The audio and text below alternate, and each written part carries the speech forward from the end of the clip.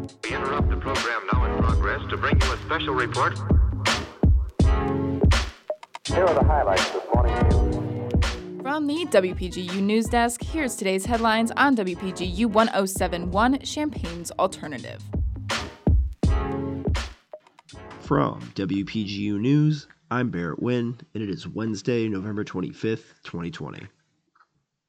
5 UIUC professors have been elected as fellows for the American Association for the Advancement of Science.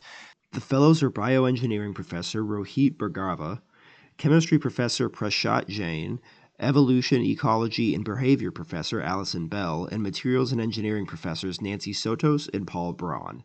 They join 489 other scientists who were named AAAS fellows this year. COVID cases continue to rise in Illinois. WPGU's Justin Malone reports.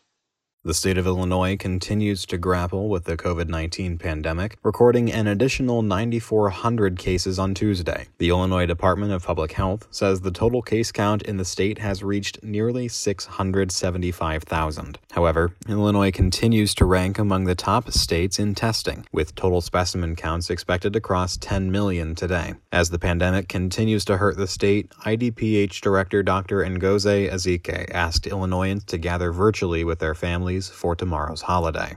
Have a conversation with your guests. Everyone might be too timid to bring up the conversation and say that they're really having second thoughts and that they're really thinking about what the CDC and what all the public health officials are saying. In the past 2 weeks, cases and deaths have skyrocketed, growing at a much faster rate than in the spring. Public health officials have warned of the possibility that winter months may bring a frightening peak to the pandemic. For WPGU News, I'm Justin Malone.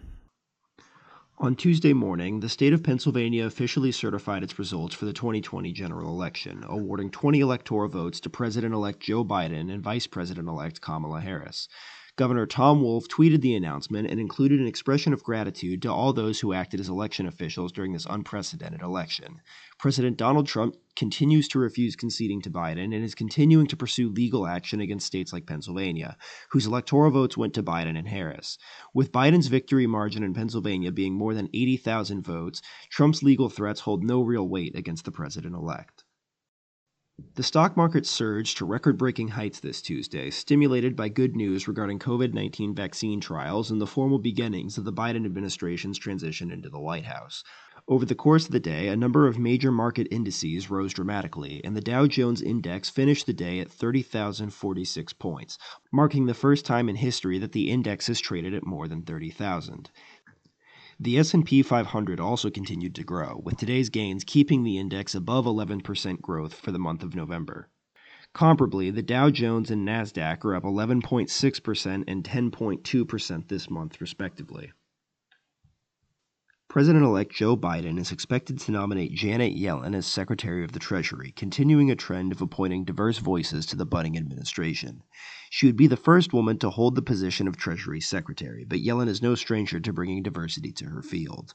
Under Obama, Yellen was the first woman to chair the Federal Reserve. In college, she graduated summa cum laude in economics from Brown and received her doctorate in economics from Yale, as the only woman in her class.